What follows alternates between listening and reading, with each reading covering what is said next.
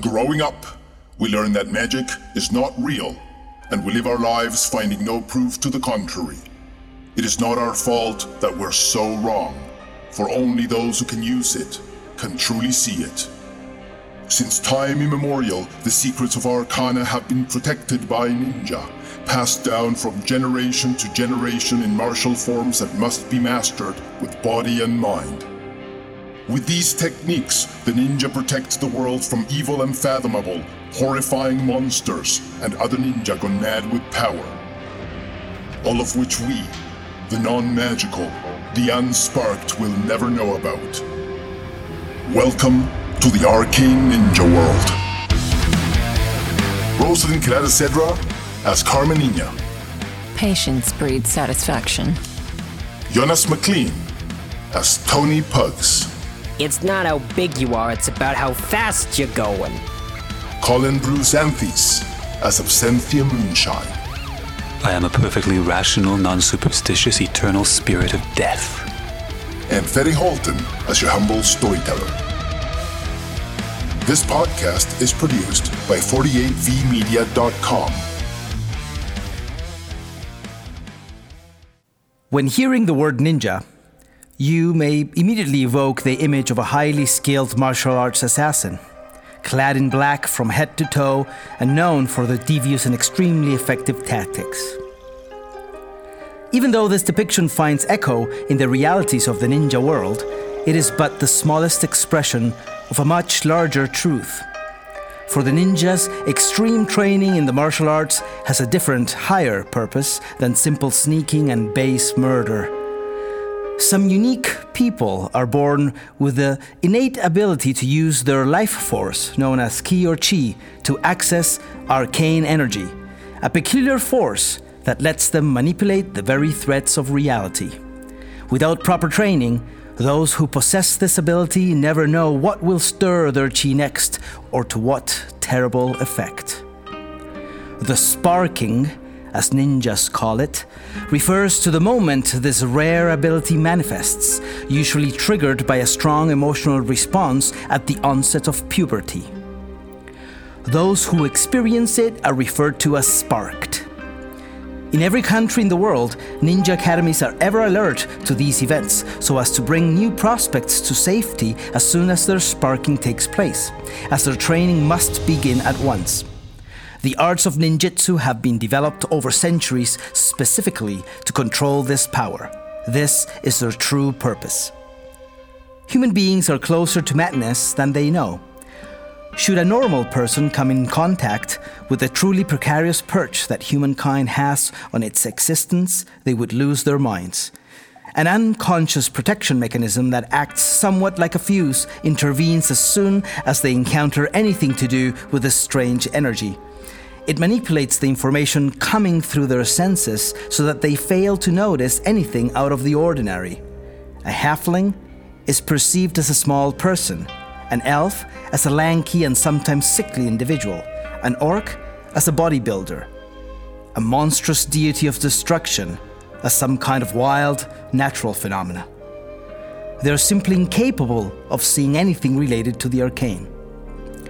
Throughout history, obscure ninjutsu techniques have been used to summon creatures from different universes to do the bidding of those who call them forth.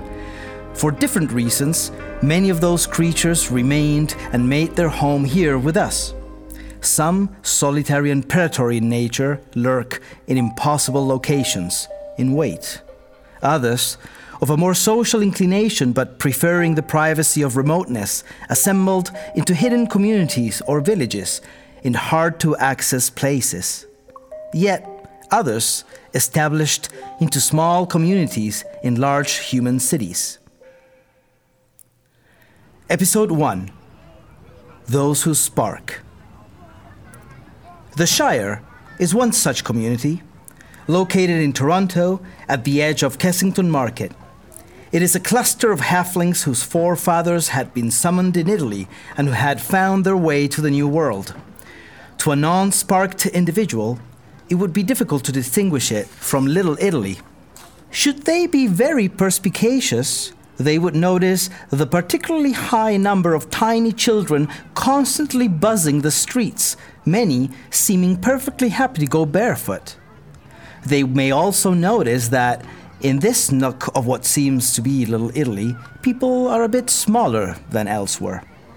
The joviality in the air makes it feel as if a party was about to spontaneously break out at any second.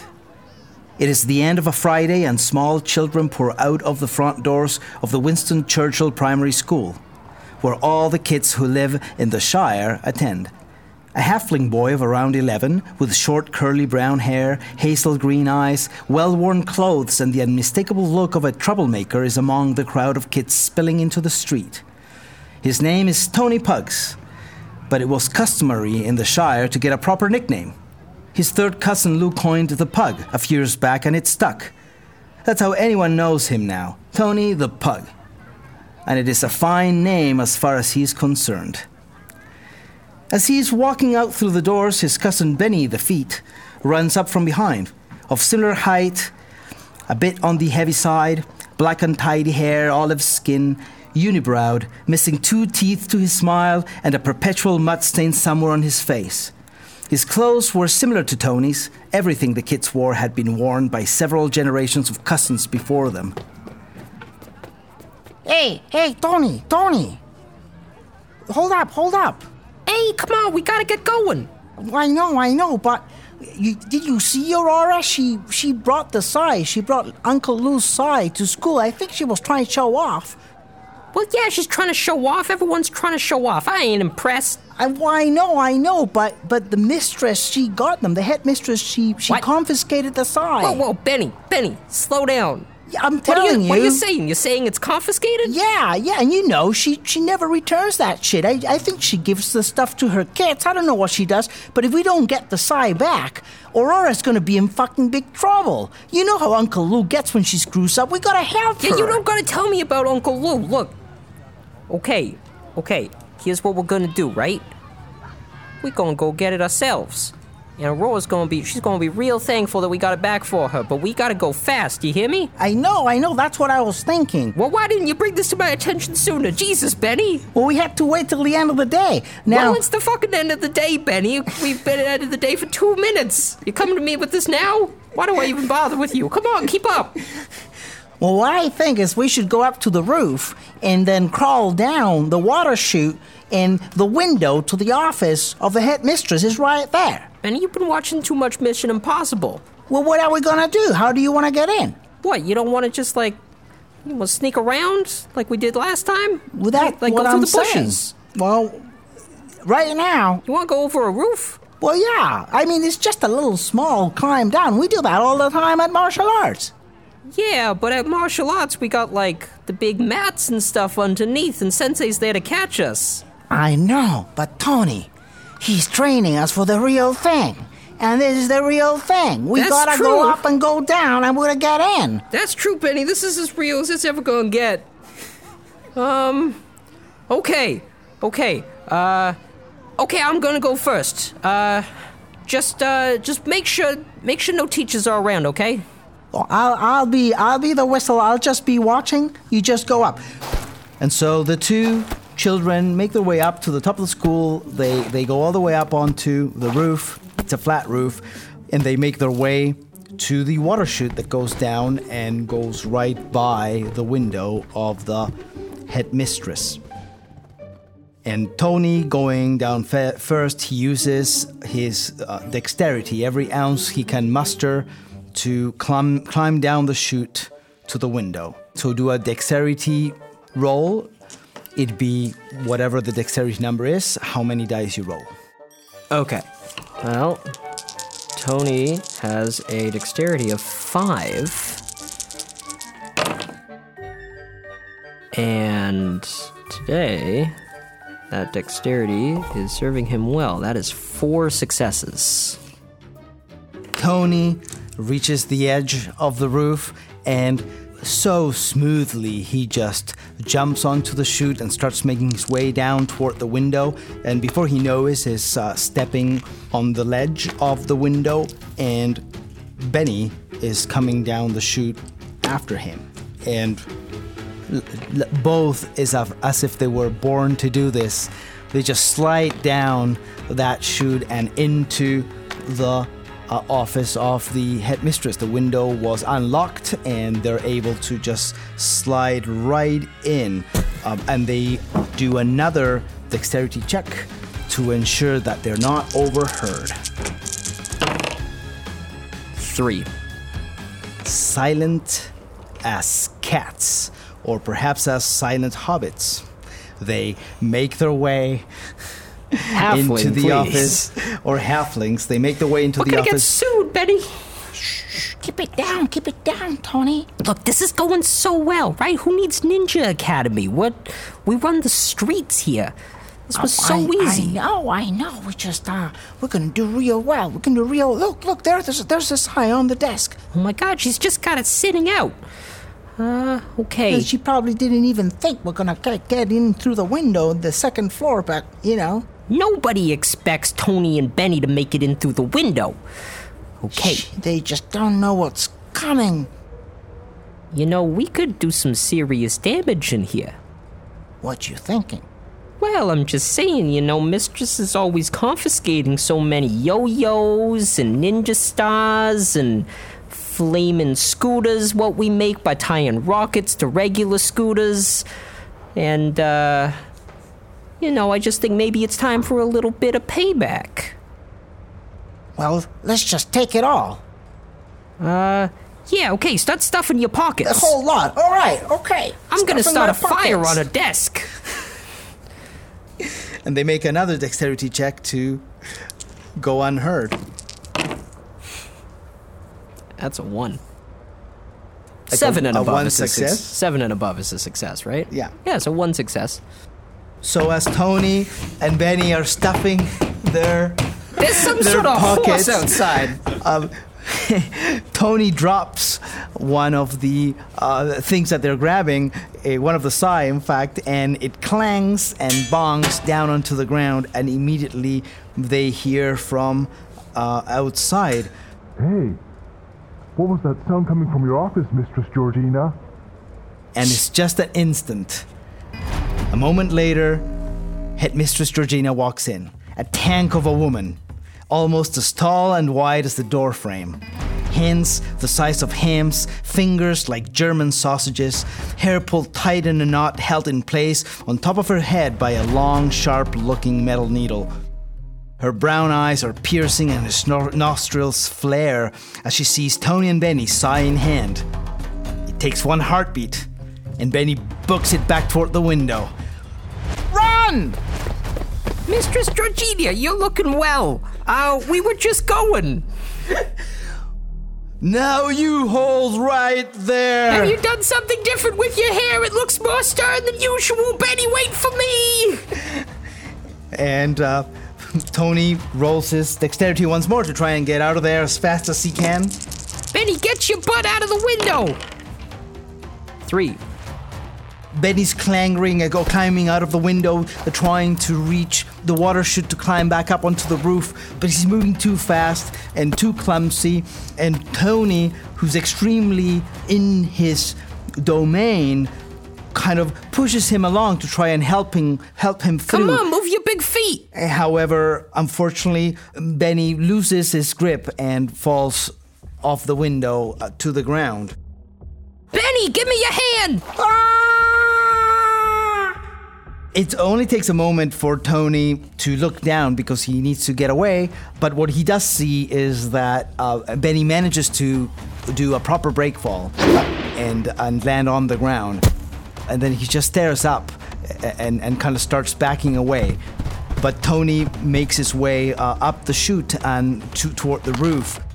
The headmistress tried to grab hold of him as he was climbing out of the window, but doesn't manage to do that. And she leans out of the window, looking up, and yells, "Quickly, to the roof! Colin, we have them trapped!" Benny, meet at the safe house. Oh, jeez. Tony reaches the roof and climbs onto it, but not a moment later, Headmistress Georgina emerges onto the roof, followed closely by lanky Colin. and Tony recedes slowly until he's at the very edge of the roof, caught between an irate giantess coming his way and a 60-foot drop. And he hears Benny down from the ground. Tony! You gotta jump, Tony!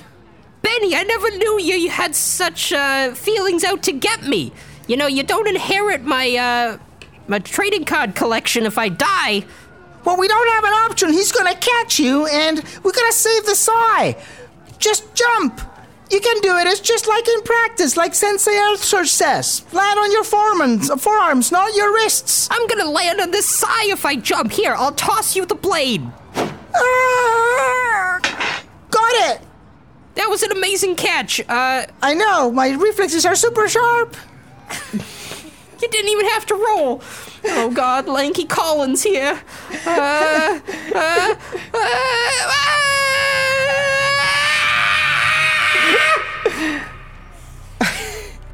As Tony falls, he readies himself in the position for a front break fall.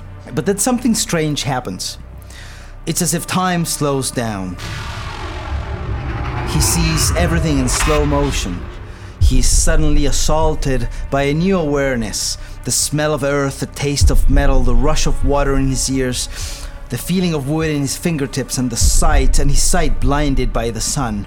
The sun, immense, a primordial fire burning, giving out its comforting heat, its flames stoked by yet to be understood cosmic winds that could be tamed and ridden, winds that would carry one away in their warmth.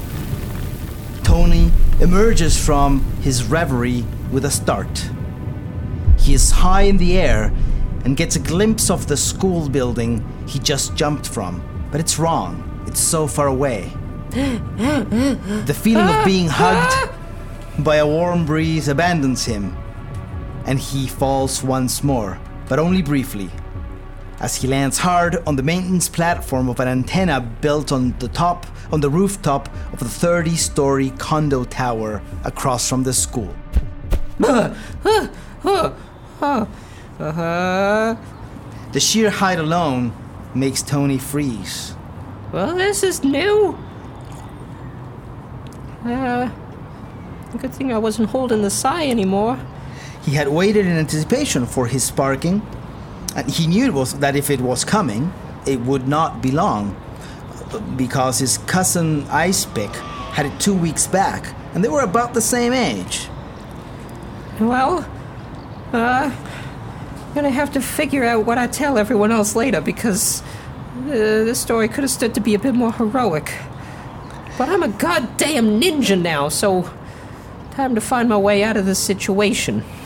So he was sparked after all, but now caught hundreds of feet off the ground in a platform just big enough to fit him sitting down. The metal rungs descending away from the platform were more than intimidating, and it was some time before he built up the courage to start making his way down, as it became apparent that help was not coming. The sun was low in the horizon when he finally decided to start his descent, and as he climbed off the platform and onto the first metal rung, he noticed his shadow stretching the length of the small platform in front of him. He lost his grip entirely as he saw, first in astonishment, then in fleeting terror, a person emerge from his shadow. A firm grasp caught him by the one wrist and pulled him back onto the small platform, now crowded. The person was a female ninja. Only her eyes were visible, onyx black, long eyelashes and slightly heavy black eyebrows. You good, kid? Who the hell are you? What the hell is going on? Well, my name is Tamara, and I am a ninja from the Claybelt Academy, and you just had your sparking. Congratulations, kid. Yeah, no shit, Toots. How do I get out of here? Why did it take you guys so long to send the welcome committee? Well, I need the shadows to move, and the sun was too high up, and there's no shadows here, so I had to wait until you started going down, and there was a shadow created for me to get in. It's complicated, That kid. seems very technical. Okay, I apologize for going through my pubescent trauma at such an inopportune time of day for you, your shadowness. I'm glad that you see it that way, and that was a good sparking as these things go. Nobody died, and everything is okay. So I did like the not dying part. Yeah, that was pretty cool, wasn't it? So you have fired like your mom, huh? Nice. Yeah, top 5 sparkings you've ever seen, I bet. Well, makes sense, I suppose. But they're gonna be very proud when they hear that their kid is going to the academy. Yeah, maybe that'll, that can be the main news and not the detention I'm probably gonna have. Do they do detention at Claybelt? Oh, they do detention and Claybelt. Old school detention, the good kind. Oh boy. You have any questions? Several thousand. But let's start with, can you get me down using the shadows? Yeah, would you like a hand going down, or you got it? No, I got it, but if you wanna, maybe expedite the process a little bit, I would allow for that. And I could maybe use a juice box. The ninja nods and takes a stance and does the precise movements of a jutsu. And immediately, her and Tony enter the shadow realm. This is the first time Tony ever does this or is taken through the shadow realm. And the whole world becomes black and white and grays and immersed in shadow. It only lasts a moment, and they emerge back out in front of Tony's house, of Tony's grandmother's house. And she gives Tony a juice box. There you go, kid. Thanks. Go back inside, and we'll arrange everything for you to go to Claybelt, okay? Not soon enough. Thanks very much. Orange. As Tony enters his grandma's house, he realizes that all the Shire kids are there. And they welcome him in an explosion of applause and yells of success, all celebrating because then he told them, each and everyone, that Tony had his sparking. Yes, it's true. I must have gone 2,000 feet up. You should have been there. And I met a shadow ninja. No, really? Wow. Yeah, wow. She said it was top 3 sparking event she'd ever seen. Tony's so cool. Yeah, he's so cool. Yes, I am. In another part of the world, it is the evening of the arrival of the blood moon, and it is Absenthia Moonshine's 39th birthday. Tradition in the resting feline hidden village, a small tight-knit community of dark elves, dictates that the ritual of sparking be conducted at this point in the life of an individual. And the members of the resting feline clan are nothing if not traditional. The entire village was heavily regimented, structured after the hierarchy of martial devotion. Parents taught their children the art of shadowcat combat, and the village trained together in daily routines. They had settled in the depths of the ice sheets of northern Iceland. Their home, a succession of sharp-angled hallways and chambers, were carved with uncanny precision. The sharp edges, present in every passageway and room, were softened by over-intricate filigree decorating walls and floors alike. Absenthies kneeling by themselves in the training chamber, in meditation for the ritual. They wear the traditional ritual dress, a blood-red fitted loincloth that stands in stark contrast with their white, almost transparent skin. Normally, thick white hair on their chest, arms, legs, and face would impede the sight of the dark veins that ran under the skin. But with their body entirely shaved, as prescribed for the ritual, Abby's blood vessels and organs eerily insinuate themselves through their skin. Their pointed, obsidian-black teeth hide behind dark purple lips. Their similar-colored nails stand out as the hands rest on their pigmentless thighs. Their red irises, almost the same color as the loincloth they wear, are especially prominent as the pupils are severely contracted, the effects of the ritual potion they drank moments ago starting to take effect. They can feel their heart racing, a warmth surging through their body, and a slight wooziness numbing their thought. It all had been explained, and there seemed to be little room for surprises. But Abby found little comfort in that. What if all went wrong? What if they hurt themselves, or worse, someone else? Their mother's voice brings them back to the moment. "It is time, child. The community's assembled in the great hall. They're ready for you." She was so silent, Abby was never able to hear her come or go. It was impossible to guess her age, in spite of the waist-long, straight white hair which she wore in thin braids. Her red eyes shimmered with excitement, her own sparking ritual vivid in her mind as she saw her child readying themselves for their own. Like the rest of the village, she wore a comfortable khaki-fitted outfit made of sea lion leather and knee-high boots with no heels, designed to allow for the dexterous flowing movements of the Shadow Cat martial style.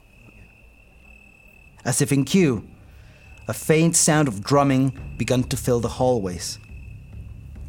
Abby feels their mother's hand on their shoulder. I am death. I am ready. Come on. To call the Hall of Resting Feline Hidden Village great was a vast understatement. Perhaps grandiose or pulse-stopping majestic would have come close to it. A gargantum eye sculpture of a ferocious-looking feline leaping toward prey emerged from the south wall. Abby and their mom came out from a tunnel underneath it. The hall had a large central area that was clear of any obstacle, clearly a martial training pad. All paths led to and from it. Beyond the training pad, ice sculptures of small and large animals, humanoid creatures, trees and shrubs were scattered everywhere. A dull shine seemed to emanate out of them, and each one had some sort of container where mushrooms, herbs, and flowers grew. The north wall had an equally large carving as the pouncing cat in the south, but this one was of a resting cat. It seemed like it would open its eyes any second. A large pool of water was still as ice underneath it, its surface occasionally broken by the sea lions they raced for food. A slight fishy smell pervaded the air, but not in an unpleasant way. The sound of the drums coming from the near 200 people in the central area was deafening. They conveyed the excitement and celebration proper to the ritual of sparking, for everything they did was proper. Abby followed their mom to the center of the gathered community, to the place they had left open. There, his mother stopped them with a gentle hand on their chest and turned away toward Abby's father, who held the ritual sword, an ice-laced katana made from a metal alloy from the original world, a one-of-a-kind. The drums increased in tempo and energy. Abby's mother was of a similar height to their father, though of a slightly slender build. She was the better sword person, though. She took the sword, bowing, and then presented it to the cardinal points, bowing each time a surge of drumming and yelling replying from the crowd she faced. Then she stood in front of Abby in a fighting stance. The drums shifted in sound and the chanting began, melodies unearthly reverberating through the hall. The sea lions had emerged and were watching, unable to resist the pull of such perfect sound. The ice sculptures shone brighter. The leaping cat made a hissing sound, and the resting cat opened its eyes. Abby knew what came next and stood in the shadow cat fighting stance. Their mom nodded, and then attacked. Abby fights with 4 dice.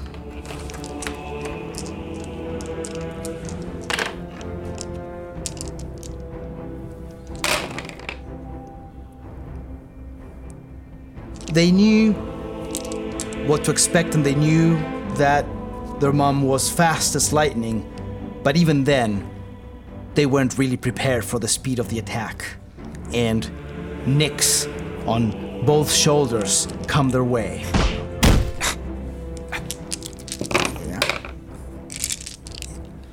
Abby tries to react by putting his shoulder in and attempting to throw his mom off guard and off balance, but they just fail miserably.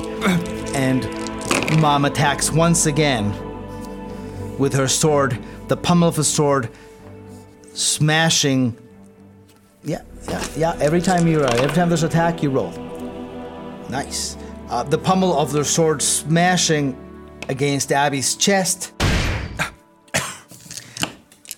And Abby can see a smile on their mom's face. She's proud. She recognizes the movements and recognizes that this is the best of Abby's ability, and she celebrates it by smiling, but attacks again. And now the barrage of blows comes one after the other. Abby doesn't really have time to breathe, barely to avoid being murdered by this weapon coming at them in every possible way. There doesn't seem to be anything stopping their mom. She simply keeps on barraging against, to the point where Abby's bloodied body, cut in every limb, it's starting to bleed heavily, and Abby stumbles back to the ground. Focus. Discipline. The sword goes high up over Abby's mother's head and starts descending with fury, an unstoppable blow. This is the end. They will die. It was Abby's task to stop it, to do it, but she failed. Failure. They imagined the disappointment in their parents' eyes. Failure. The only member of the family without a spark.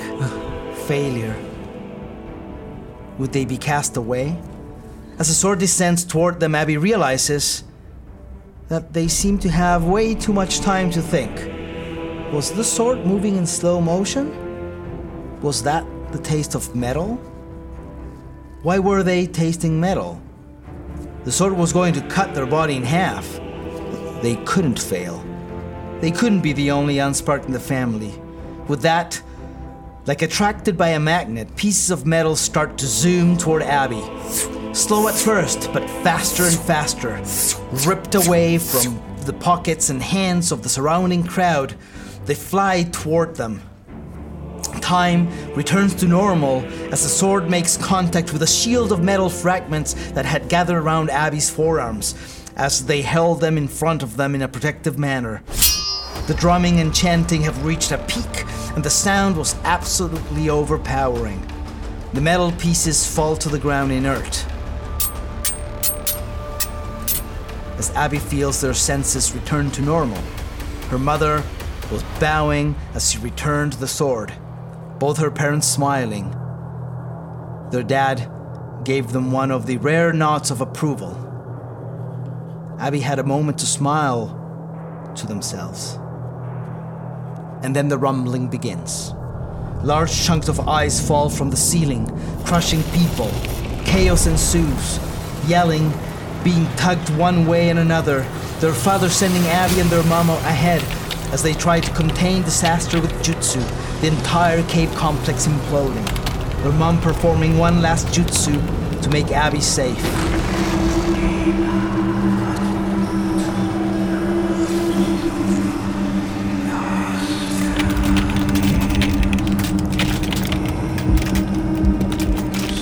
They didn't realize that she was sacrificing her life to save Abby until it was too late. Eventually, a couple dozen survivors emerge to the surface. Are you okay, kid? What was that? That was completely... I don't know. I don't know what the fuck happened. What could have prompted that? We're gonna have to do some research and find out. This is the end. The end? This is the end of our village. I don't know how we can get over this. But we've been here for centuries. There is no precedent for this moment. No, there isn't. This does not follow logically from the premises. We will have to inquire more. Come on. We have to make our way out of here. Where are we going? I guess we're going west. West? Yes. West. Go west? Yes, I'm sure that we will be able to find refuge in one of the hidden villages west of here in Canada. Is it peaceful there? Yes, In the open air? it is. Or so I hear. We'll go west. It wasn't until they were settled in Claybelt as refugees that Abby was able to understand what had happened. It was an oil drilling operation nearby. They had perforated into a tunnel that led straight to the caldera of a dormant underwater volcano, allowing for a massive influx of water. The following earth convulsions produced by steam and gases were an unstoppable foe, one that levied to nothing what was once the proud resting feline hidden village. Abby would strive to retain and develop the shadow cat fighting style of her family as they took a place at the Claybelt Ninja Academy. In yet another part of the world, back in Canada, Ontario, under the town of Pickering was Under Pickering, a small community of Rhaegar. These dwarves came from a world where they had evolved to living life around the deep calderas of dormant volcanoes. After they had been summoned to our reality, the majority made their homes underground. Some had gone as far as to find dormant volcano calderas to recreate their original home, while others kept closer to the surface. One such group founded Under Pickering, a couple of 100 years ago in the tunnel network of an abandoned dam project.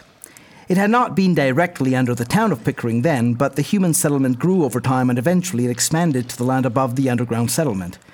The Under-Pickerians had taken to human fashion and wore modified clothes that they acquired in the surface. The low hallways of Under-Pickering are made of rock, chiseled out with a technique that is beyond human ability. Made to fit the low stature of the species, they only stand at about 6 feet tall with rounded ceilings. There is very dim bluish light throughout, provided by luminescent rough-cut rocks that protrude from the ceiling in regular intervals. The walls of the entire complex are carved with scenes of the history of Rhaegar. They lead to several larger spaces in which rock barrows have been built. There is no mistaking them for anything but homes, as they all have wooden doors and chimneys that extend into the ceiling above, diverting the smoke and soot somewhere unseen. Carmenina attended school in the Green Gables Primary School of East Pickering. When she started school, she had been subject to taunts from the human children for her short stature and dirty-looking white skin. But it didn't take long for those taunts to stop as the young Rhaegar girl unleashed her all-too-ready-to-blow temper on the perpetrators. They could never know that these dwarves' stockiness was sheer dense muscle, or that the dirty white skin was in fact rough, thick, leathery to the touch and white-grayish in pigmentation, or that her white iris eyes that looked irisless were a common trait among her people. Today, she makes her way back from school toward her grandmother's rock burrow, the normal routine on any fourth day, as the Rhaegar called Thursdays.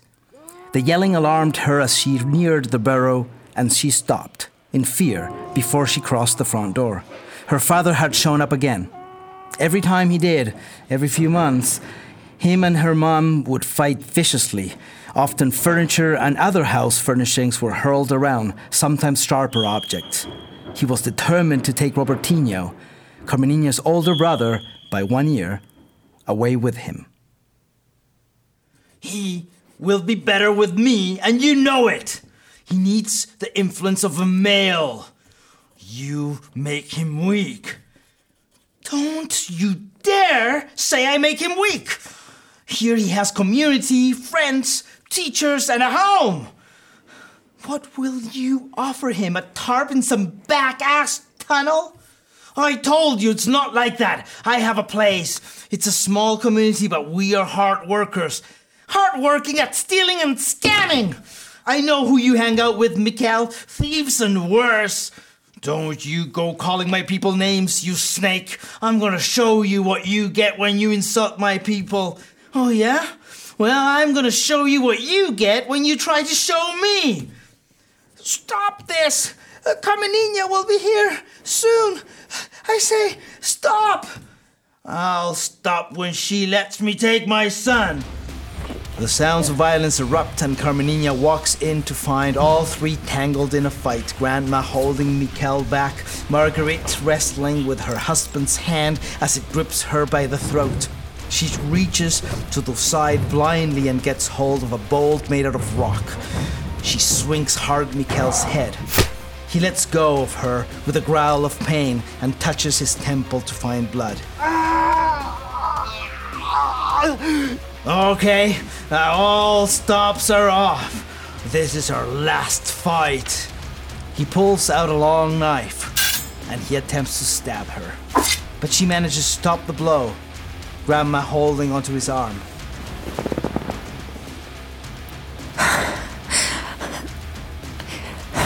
If I just hide until it's over. If I just hide until it's over. The adults notice Carmenina at the doorway. Leave, girl. Leave the adults deal with this.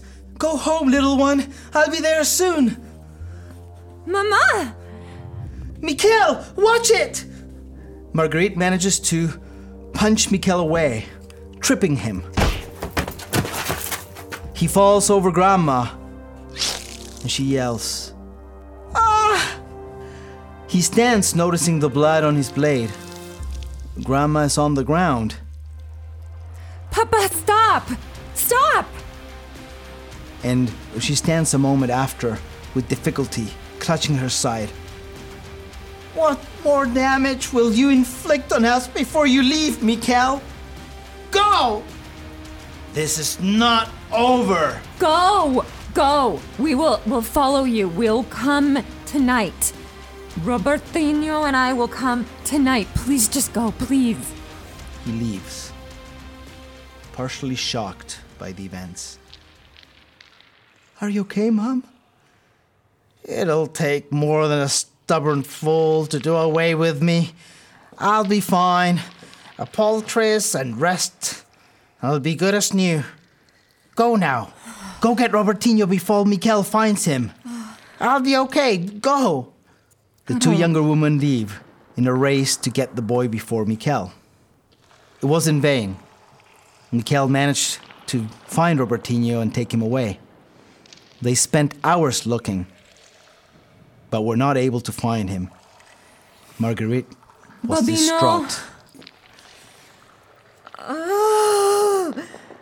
Oh my God, he took him away. He took him away. He took him away. Mama, he took my why do baby you away. still see him? Well, I don't see him. He shows up. You know how it is. You know he will show up if we stay here. So what are we going to do? We leave. We start again. Why do you make us put up with this? He's never going to stop. Go check on your grandmother. Help her out if she needs anything. I'll be here. Go. She's as tough as a dragon. If there's anyone to worry about, it's not her. Well, maybe she's not as tough as you think. She likes to put on a tough front. Okay.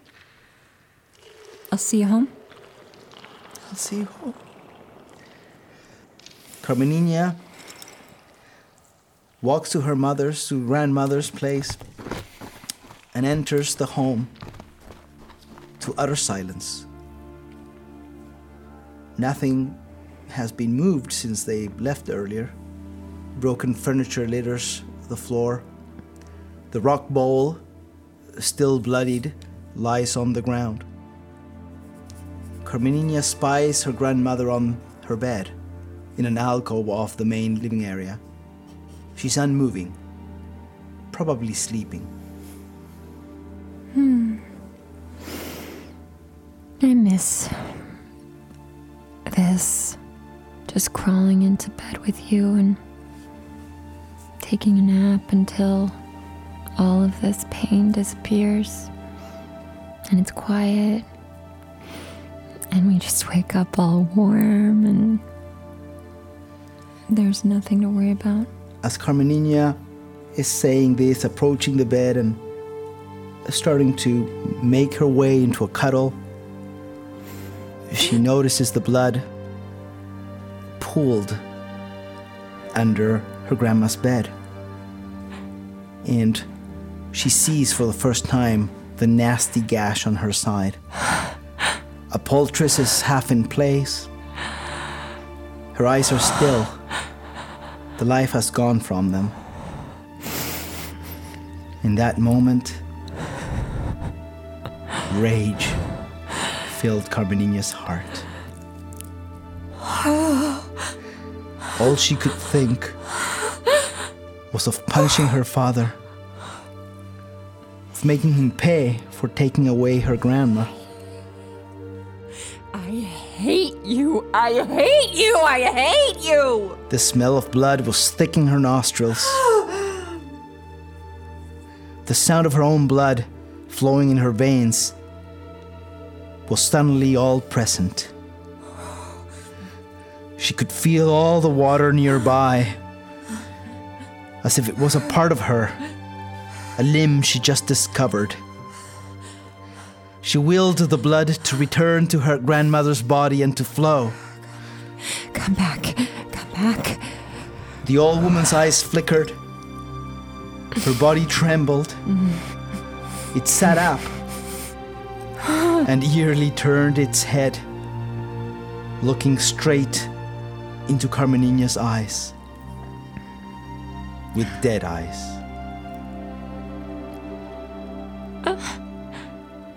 Carmenina felt sick,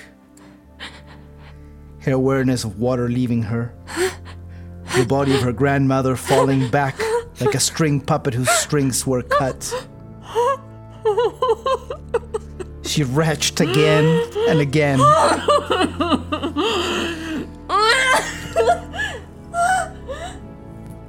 All the time, one thought, and one thought only, was in her mind.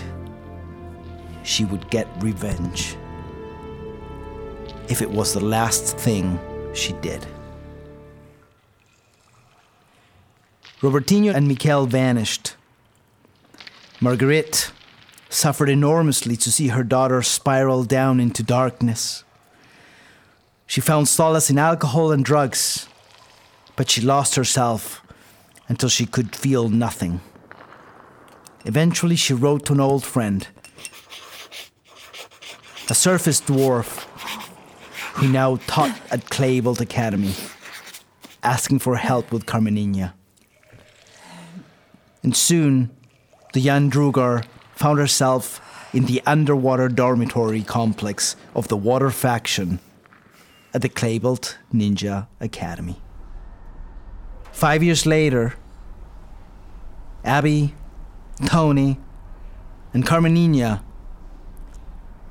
find themselves preparing for the graduation test the next day. And here's where we will leave our session today. Thank you for listening to our show. If you like what you're hearing, please like the podcast, share it with your friends, and if you can, leave us a 5-star review. All this really helps starting podcasts like this one build an audience. Do you want your name to be an inspiration for an NPC character? Tweet about us using the hashtag @ArcaneNinjaRPG. You can also join our Patreon family at patreon.com/ArcaneNinjaRPG. For as little as $5 per month, you can help us continue to produce this show, get access to some extra content, and get a special thanks mention at the end of each episode. Thanks again. Stay tuned for the next episode release in 2 weeks. See ya!